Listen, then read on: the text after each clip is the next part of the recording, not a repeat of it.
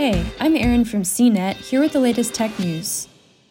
At Apple's WWDC 2021 Developers Conference Monday, the company announced its Maps app is getting a fresh coat of paint and new AR features with iOS 15 that make the native navigation app more competitive with Google's offering.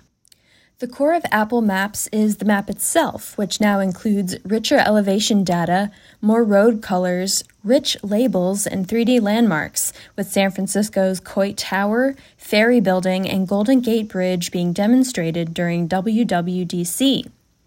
At nighttime, 3D buildings on the map feature a moonlight glow that doesn't add much function, but looks really cool.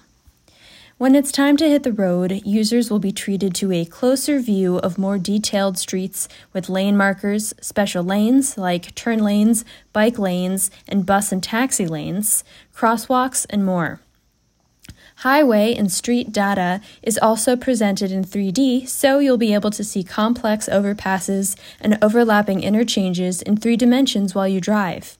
It also appears that Apple Maps runs smoother to better take advantage of Apple's high frame rate devices. Not just for show, Apple thinks that more detailed map data can give drivers an earlier idea of which lane they'll need to be in, which can improve safety in traffic.